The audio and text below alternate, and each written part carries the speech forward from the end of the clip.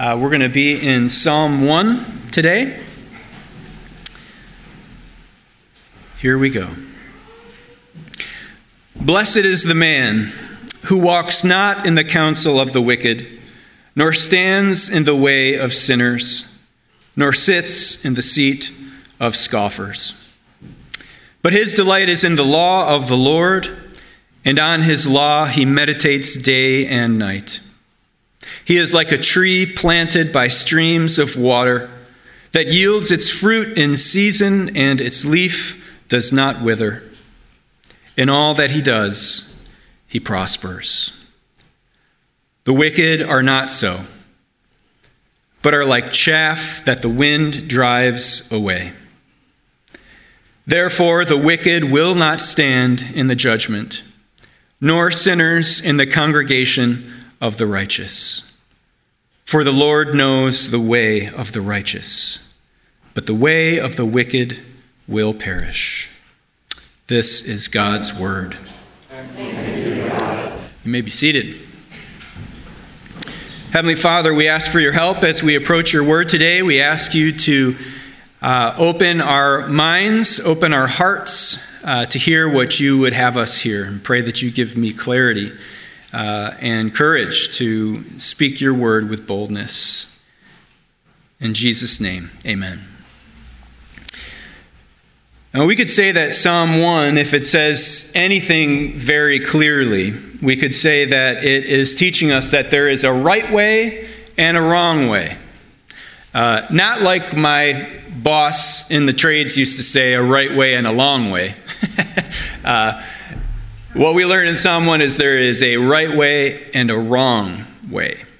There's a way to be righteous and a way to be what the psalmist calls wicked. Wicked. It's not a term we use in our culture much today, but we should not shy away from it. The idea is that there is a way to live your life that brings glory to God and spreads life, and there is a way to live your life which brings shame to God and, in a sense, extends death around you. A right and a wrong way. But that idea is being challenged more and more in our culture today, as it has always been on this sort of downward spiral. But more and more today, we recognize this idea to be challenged. People will say that there is no right way, there is no wrong way, or that the right and wrong way are so difficult to figure out that it's not even worth it. We all should just sort of live however we choose to live. Mahmoud Sharif Bassiouni was an international legal expert. He was a Nobel Peace Prize nominee. He was a professor. And at an important lecture he gave in 2004, he said that different religions are all equal in the eyes of God and should be seen as equal in the eyes of men. The judgment is not by the choice we make, but how we pursue the path of the choice we make. What he's saying here is the path we choose doesn't matter. Only the way in which we follow that path. So essentially what he's saying is, I could follow Jesus. I could follow Allah. I could follow the Book of Mormon. You know, these are sort of not very pernicious, right? I could also follow the Satanic Bible. I could also adopt some form of religious extremism. I could be a Christian nationalist in America today, right? Something tells me that Mahmoud Sharif Bassiouni would have a problem with those who adopt extremist forms of religion in the way that they follow those extremist views. And he was the best of the best. He was one of the brightest. This is a guy that helped sort out the ethnic and religious conflict in Rwanda. And he stood in front of a group of students and said, it doesn't matter what path you follow. He's saying to the world, do what you want. Psalm 1 says, do not do what you want. And we should agree. Psalm 1 very clearly paints a picture wherein all paths are not equal. It says there is only one path. It teaches that there is a path that is greater than all other paths, and that it is a life and death matter. Psalm 1 teaches us that there is a way to live and a way to die. And you choose one of those ways. So the way we're going to look at the psalm as we walk through it together is sort of, when I had the idea, it sounded better, but now I'm about to say it out loud and it sounds kind of dismal. We're going to study two ways to die as we look at this psalm. We're going to kind of look at it as like how to die 101 and how to die 102 for students in the room. And then we're going to look at how to live. How to live, okay? So death 101, right? Fewer and fewer people are believing, as we said, that there's a right way and a wrong way when it comes to very weighty matters, right? When it comes to very important things, people are very, wary of saying like, well, I believe it's this way or that way. They don't want to do it. But when it comes to simple matters, we're very courageous to take very strong stands on what's right and wrong. Take, for instance, how you organize your closet or your dresser. Do you use the Spark Joy method? Or the home edit method? Right? Did you hire California Closets? Right? I'm a straight condo man. All my shirts are rolled and ordered by color, okay? It's silly, but if you look at some of social media, people are literally like Nazi about this thing, right? They disdain people who use this other method. Now there are books being written about how freeing it is to just be terribly messy and leave your stuff all over the place, right? It's like if someone organizes different than you, it's like you've been listening to the counsel of the wicked, organize like me. But when it comes to major issues, really important issues, nobody wants to say what you should do or what you shouldn't do. We don't want to be judgmental. We don't want to take our way of life and put it on someone else's way of life. There's a serious problem with this. Stephen Garber, if you know the name, he's a Christian thinker and writer, and he wrote a book called Visions of Vocation. And he writes about this effort through the Harvard Kesey School of Business called the Protection Project. And the Protection Project is a work, an international work that seeks to end global trafficking of people and to minister and help those who are stuck in the sex trade and child slave labor.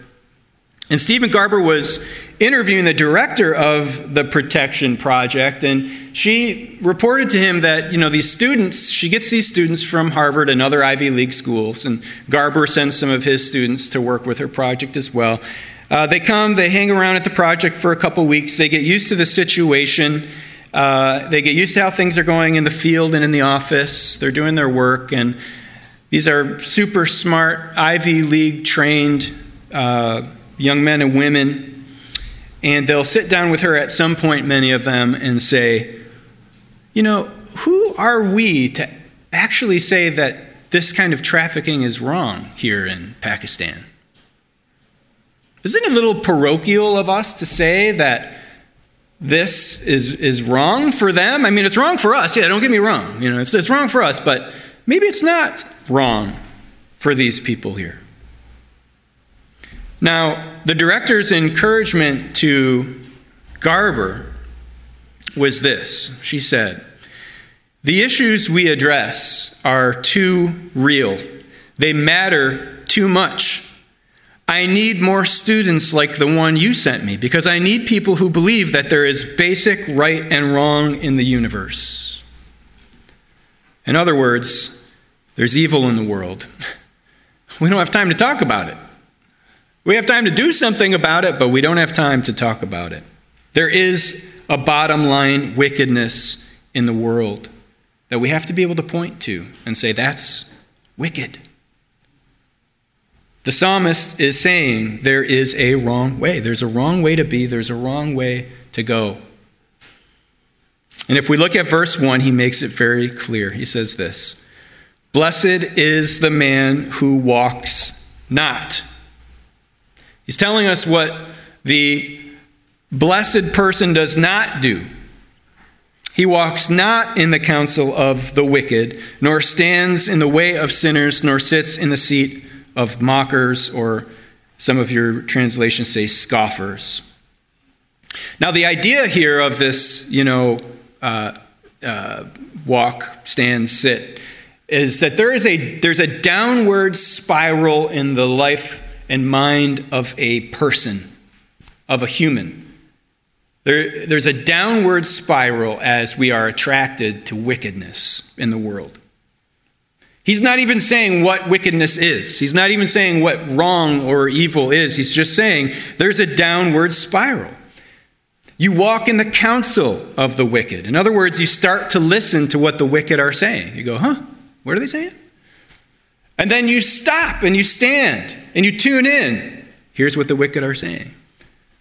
And then you actually sit down under the counsel of the wicked.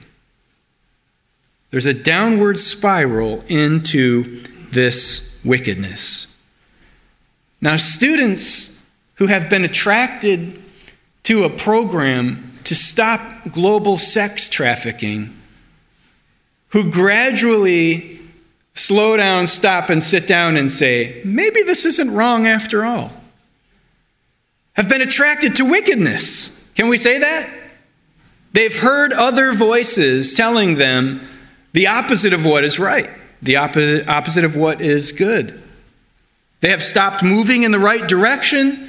They've started to settle down, and now they have taken a seat with the wicked. That's the progression. That's what the psalmist is trying to show us. Now, this whole analogy, we've been pointing fingers, right? I've been saying, hey, look at them over there. This is a bad thing that's happening. We can point fingers at all the wickedness that we can find in the world, but we all should be asking ourselves, who are my counselors?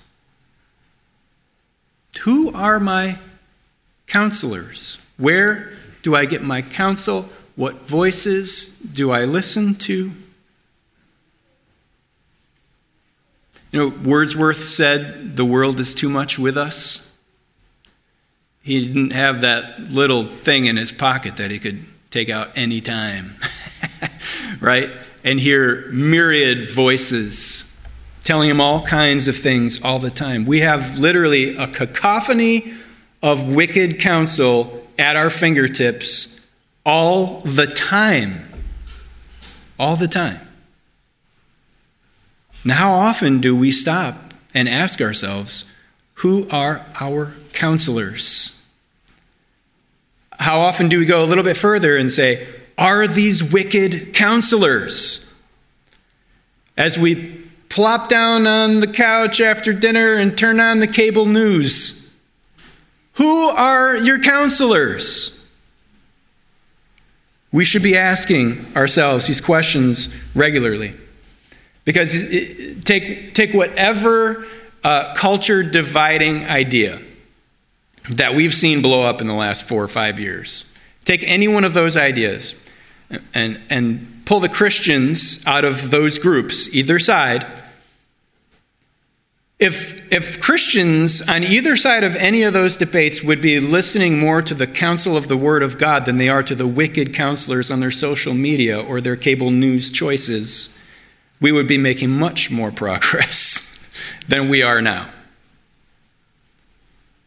Christians on both sides are saying some of the dumbest stuff I have ever heard about anything. Dumb and ungodly to boot, it's got to be both. Why? Church, we are listening to the counsel of the wicked. We are listening to wicked counsel. We're stopping by the way. We're pulling right up and listening. And we're sitting down underneath that counsel. And if you try to preach the gospel while sitting under the counsel of the wicked, no one will hear you. No one will hear you. Many in the church have adopted another message that has overshadowed the gospel.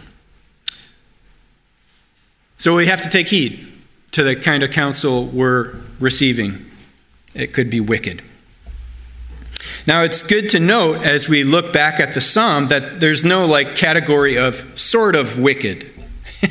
Right? There's no, this hard edge doesn't get smoothed out by the psalmist here.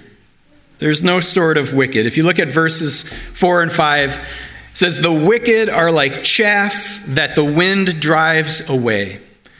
Therefore the wicked will not stand in the judgment, nor sinners in the congregation of the righteous. But the way of the wicked will perish." What's at stake for the wicked is not social status. What's at stake for the wicked is not their bank accounts. It's not their popularity. What's at stake for the wicked is their contentment, fulfillment, peace of mind, their very lives. And most certainly, their lives after the grave. Their eternal lives are what's at stake here. That's what this language is being used for. They literally are dust in the wind. And what the psalmist is getting at here is an early, true version of a doctrine of hell, the doctrine of damnation, destruction, whatever you want to call it. It's offensive. We don't like to talk about it. But you can't escape Psalm 1 without talking about it. If you're not a follower of Jesus, or you are a follower of Jesus who struggles with this doctrine, don't for 1 minute believe that this is just a Christian belief or just a religious belief. There is a very pernicious secular version of this, because there's no redemption in the secular version. If you listen to what activists on both sides of today's issues are saying about one another, they are literally cursing each other to death. If you listen to the terrible, vile, and violent language of people, even Christians, on different sides of today's issues, they believe the other side is wicked. And they want the other side to blow away like chaff, never to be heard from again. They want their memory expunged from the earth.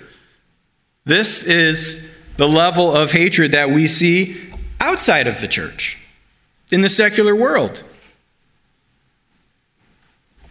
Christians have to ask themselves if there is room for Jesus within these viewpoints. Because if there's no room for Jesus, there may not be room for you, if he is your Lord. Whether people are burning down cities or trampling the halls of our government, or just cursing people on cable news, there's no room for Christ within these kinds of perspectives. So take care when you talk about wickedness. There's no sort of wicked. They blow away like chaff. The psalmist is telling us that for the wicked, hell is real. Hell is a thing to be anticipated by those who are under the counsel of the wicked. And you might be saying, I'm so glad I'm a New Testament Christian and that Jesus does not talk about hell like this. I'm so glad that in the New Testament we don't have to worry about these kinds of images of chaff blowing away. Well, you'd be wrong. If you look at Matthew chapter 13, starting in verse 40, Jesus says, "So it will be at the end of the age. The angels will come out and separate the evil from the righteous and throw them into the fiery furnace. In that place there will be weeping and gnashing of teeth. Quoth Jesus, okay? These are terrible images. These should be heart-wrenching images for anyone.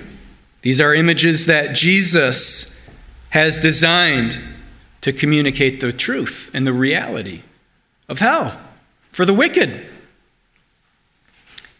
Now, there certainly are other Christian perspectives. Some would come out and say, well, yes, Jesus was speaking metaphorically. I don't care. I don't want a metaphorical fiery furnace in my afterlife. I don't want a real one. I don't want a metaphorical one. I don't want to know what it feels like to be gnashing my teeth for eternity. I don't want it, okay? So you can take the metaphors any way you want. I don't want anything like that. Why does Jesus use this language, if not because it's real? And Jesus knew Psalm 1. Jesus had a doctrine of hell that he learned from the Old Testament. He knew that there's a difference between the righteous and the wicked. He knew that there's a difference between the right path and the wrong path. So we can kind of take a step back and we can say, okay, dust in the wind, gnashing of teeth, that's for the wrong path, that's for the wicked, that's for the bad people. Glad I'm not one of them. Okay, and I think it's okay to say, I am not wicked, right? I can't walk around everywhere I go saying I'm wicked. No, it's okay. Take a breather, all right? I'm not saying you're bad. I'm not saying you're a bad person. Take a breath, all right? Let's pause. That's Death 101, all right? So you've learned how to write an essay. You've learned the 5-paragraph method. You've got the basics down. But now it's time to move on to advanced composition. This is Death 102. The first death is death by wickedness. We can see that. But there is a second death. Okay? We know there's a downward spiral toward wickedness. We know when you settle down at the bottom of that spiral, you become like the wicked, and we know what's waiting for the wicked at the end of that path. But what does the righteous do? How does the righteous person behave? Psalm 1 tells us in verse 2 this. Very simple. The righteous delights in the law of the Lord, and on his law he meditates day and night. Oh, it's so simple and beautiful, right? There's no list here of what the righteous ought to do. There's no checklist. There's no moral list. There's no voting list. There's no list of acceptable denominations. There's no football team you have to root for today. None of those things. He just says the righteous person goes to the Word of God. The righteous person meditates on it. It's kind of a constant, static practice. This is what the righteous person does. He comes back to the Word of God over and over again. And David, in this case, refers to this as the law.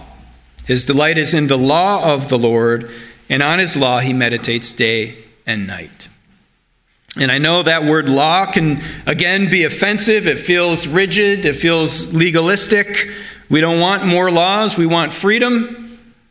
And yet you have to understand what David was getting at here. And most of you know that in the Hebrew, this word law is simply Torah in this context and in many others.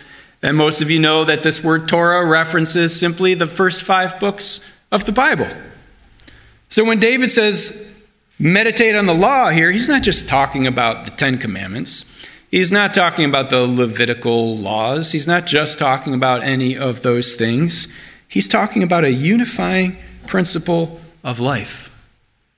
A unifying principle of life represented by these 5 books That certainly includes the Ten Commandments and includes the Levitical law, but more so tells the story of God's creation, tells of his priorities and of his character, and how a person can follow God's way, and how a person can have eternal life in tune with the Creator of the universe. And David says, you do that by being tuned into this, tuned in to God's word, statically saturated by the way of God. That's what he's talking about. A constant, confirmed, loving meditation on God's word. Now let's think about this. I have children. I know many of you have children. I know there are some children in the room. Let's say I say to my children, I'd like you to be home by midnight.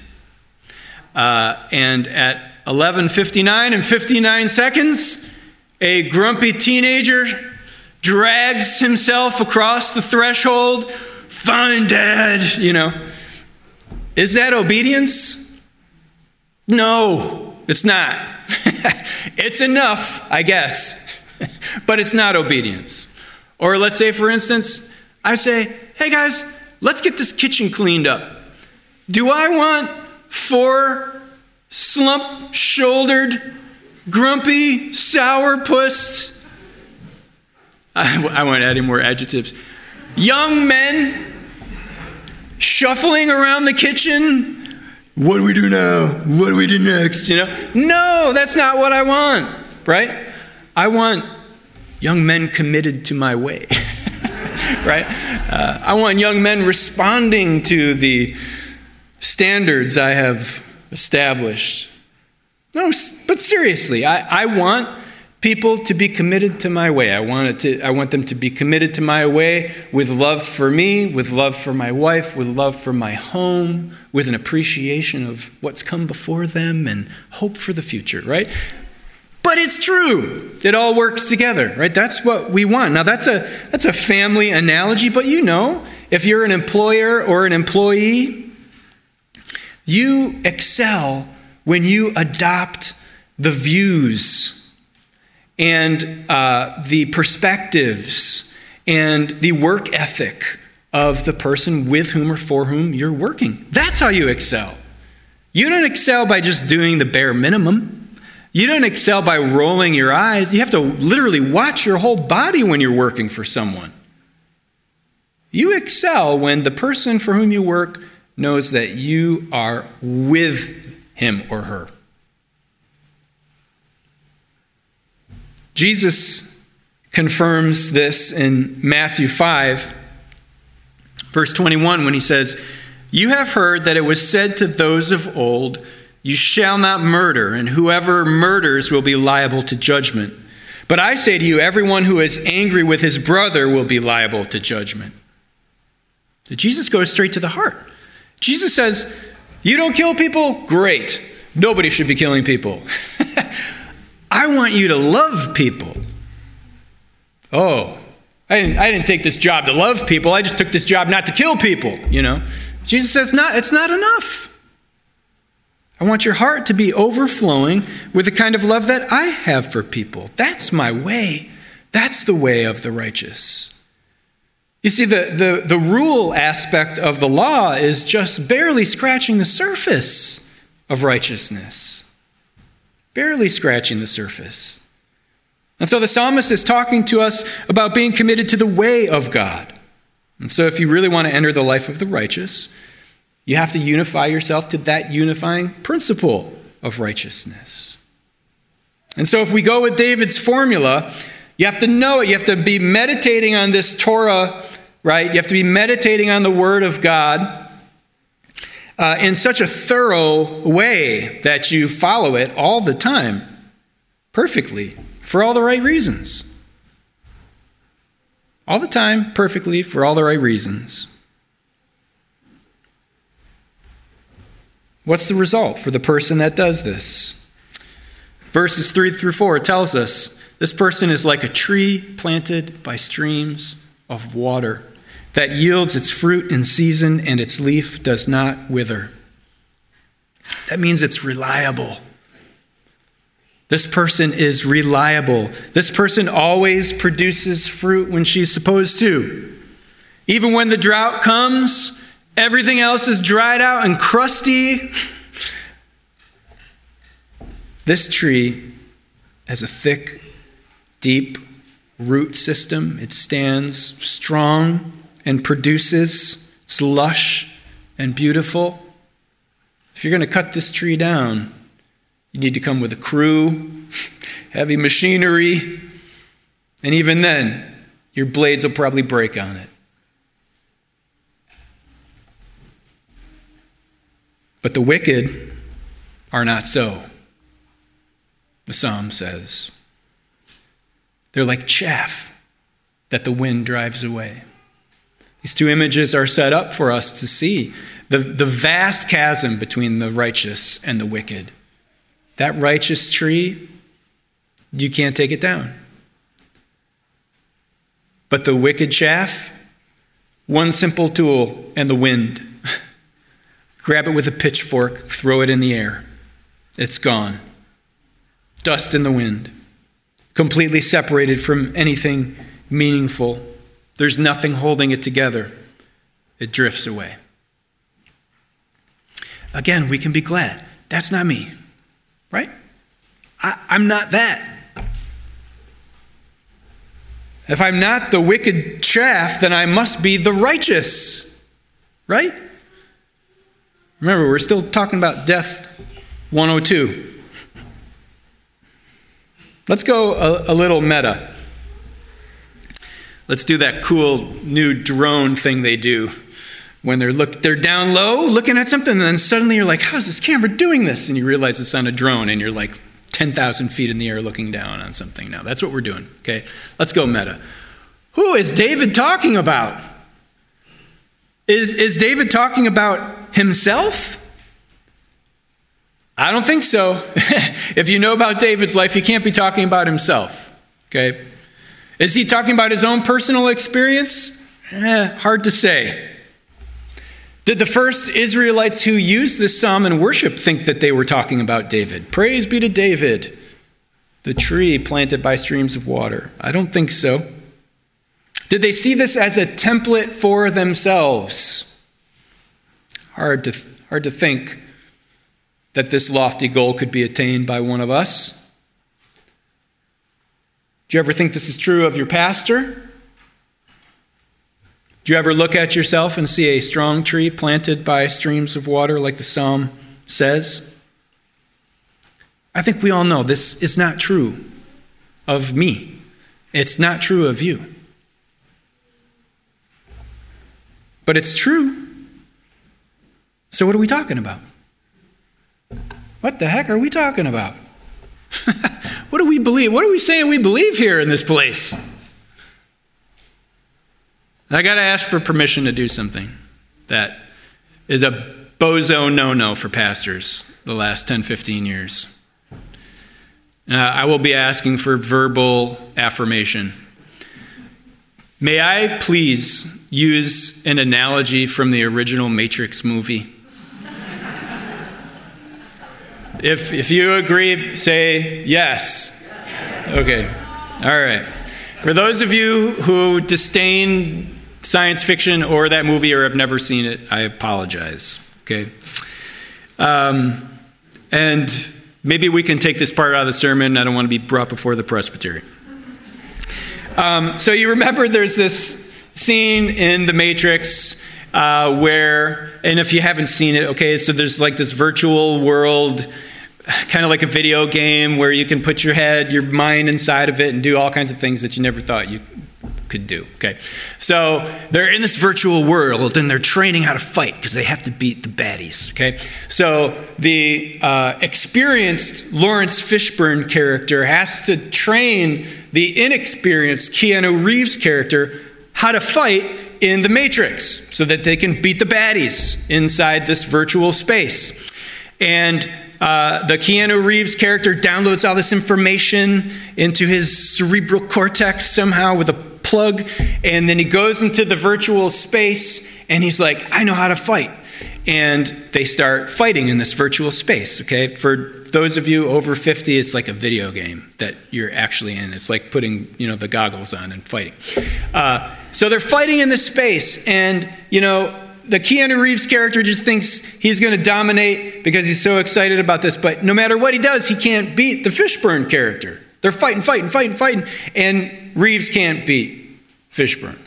And so at some point, he's huffing and puffing and he's sweating. And Lawrence Fishburne says to Keanu Reeves, come on, man. You think you're breathing air right now? Because they're in this virtual space, right? And Reeves goes, oh. And then he gets it. The laws of physics and physiology don't apply in this virtual space. And he can do whatever he wants, right? He's totally free. And then he does some really cool moves, beats Lawrence Fishburne, and that's the end, okay? So, but what he realizes is that for the whole duration of that fight, he had been just beating the air.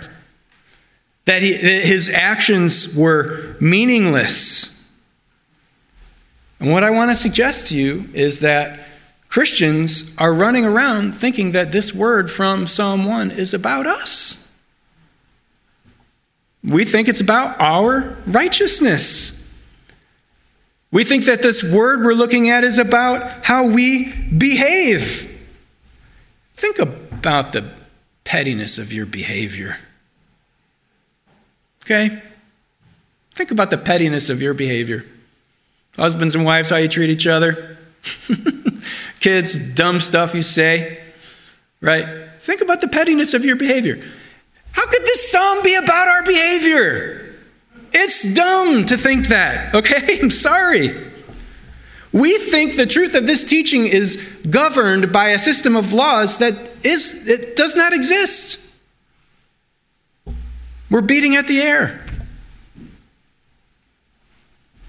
It's not about our righteousness. It's not about how we walk. It's not about what we read. It's not about how we vote. It's not about how much we tell the truth or lie. It's not about how we perform. It's not about how our kids perform. Go a little deeper. It's not about sexual purity. It's not about addictions. It's not about those things. You can try to make it about that, but you will get beat every time. Every time Lawrence Fishburne will say, you think you're breathing air in here? And you'll have to realize afresh that you're not. And so now you see how death number 2 works. It's death by righteousness. Death by supposed righteousness. We're trying to be something we can't be. And you know that if you think you're something, that's probably proof that you ain't. So that's Death 102 in a nutshell, if we look at our syllabus today.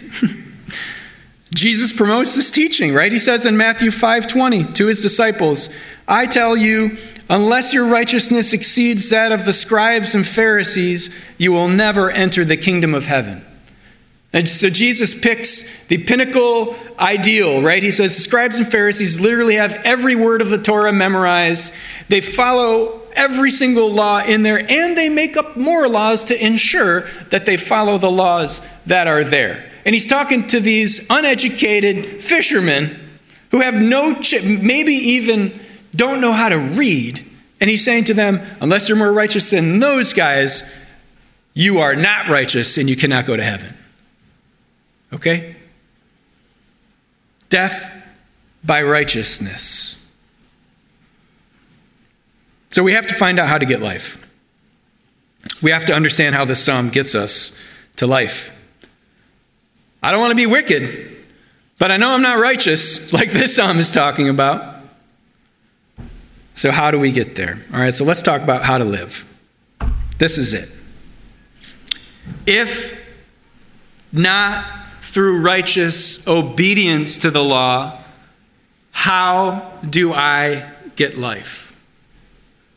Now, I know some of you are probably thinking to yourselves, is there no standard of conduct for the Christian? Is there no standard of ethical behavior for the Christian? There is. There is a standard of ethical behavior for the Christian. It is found in God's Word.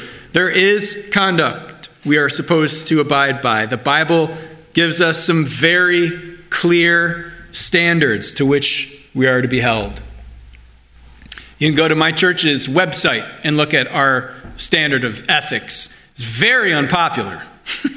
Okay? I don't know if anybody noticed, but the Bible's standards of ethics are very unpopular. We have a standard of conduct that we derive from Scripture. So, am I saying that we can do whatever we want? No.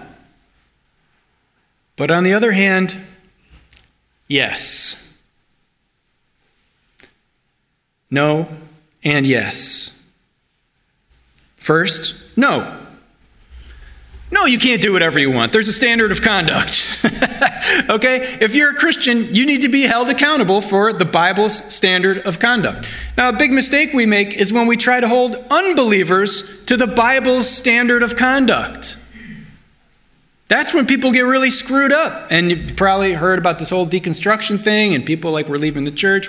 I think in many of those cases, those are people that never became Christians, but were pressured to conform to a standard of conduct that when all the supports fell away from and they had nothing else, they said, well, why am I even a Christian?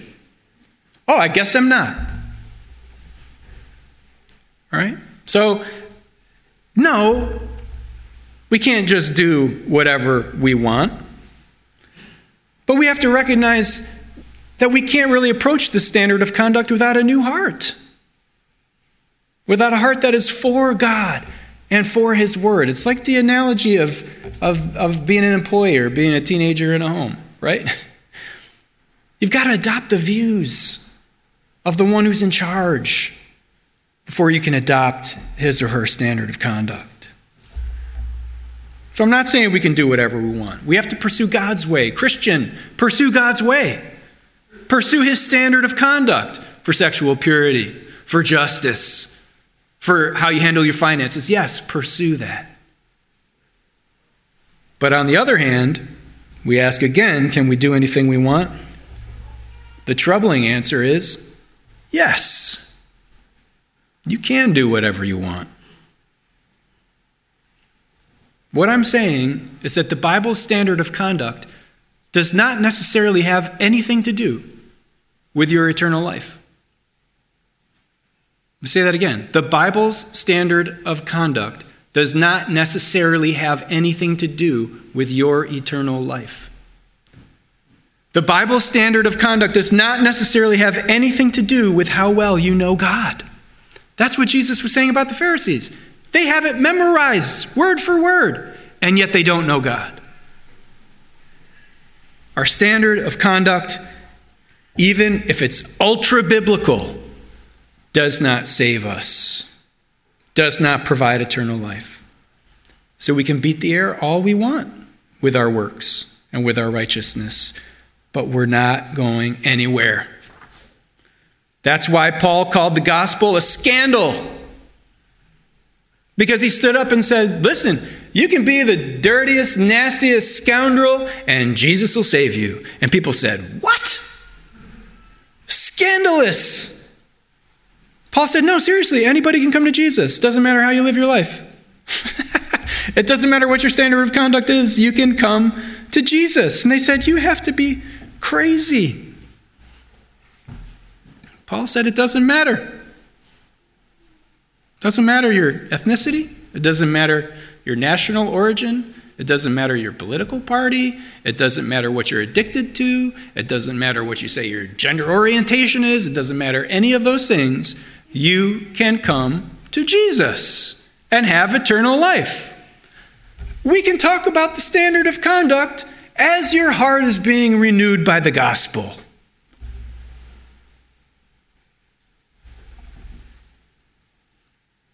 This is why I think this is why it's so hard for many really well-behaved unbelievers to come to Christ.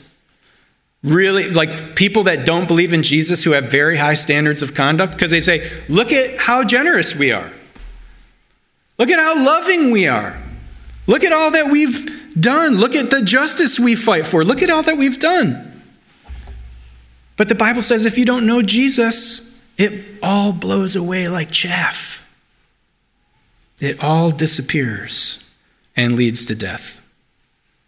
So we only have one option. And this is the come home to Jesus part. This is the part that Christians should be excited about. This is what makes us Christians. There's no surprises here, okay?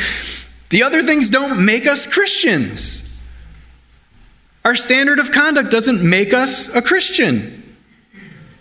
Trust in Jesus is what makes us a Christian. That's what accomplishes it. Nobody has to perform to a certain level in order to be accepted by me or by God. Every time I hear that, I just go, that's crazy. That's crazy. And it is. Now, that doesn't mean that we ought to just go do whatever we want, okay? Because listen, you go do whatever you want, there's going to be pieces to pick up. There are going to be consequences. It makes life hard, right? To disobey the standard of conduct that God gives us in the Bible, it'll mess you up. But you can be safe in Jesus. That's the message of the gospel. You can get messed up, and you can be safe in Jesus. If we're just following a moral code, or if we're just leaning more on the side of a moral code, what's distinguishing about us? Nothing. Everybody has a moral code. Some people are just making it up on the fly. Some people follow other religious texts. Everybody's got a moral code. If all we have is a moral code, what distinguishes us? Jesus has a claim that trumps every code. The psalmist says in Psalm 1 verse 6, the Lord knows the way of the righteous. The Lord knows the way of the righteous, but the way of the wicked will perish. But then when Jesus comes in John chapter 14, he's talking to Thomas, right? And he says, oh, Thomas, you know the Psalms. He doesn't actually say that, but he says, Thomas, I am the way. I am the truth. I am the life. No one comes to the Father but through me. You might say, no one can be righteous but through me. Jesus is the prosperous one. He is the tree planted by streams of water. Stop trying to be good. Start following Jesus and trusting him. Amen? Let's pray. Heavenly Father, we thank you for this word that you have persevered for so many generations, for thousands of years. You have connected the psalmist's words to the life and ministry of your son Jesus. You have connected the life and ministry of your son Jesus to us by the power of the Holy Spirit. And we pray that you would water and nourish this word in us, that we may live courageously and boldly for the truth, but so that we may never waver from the true path of the righteous, which is to trust Jesus. We ask these things in his name. Amen.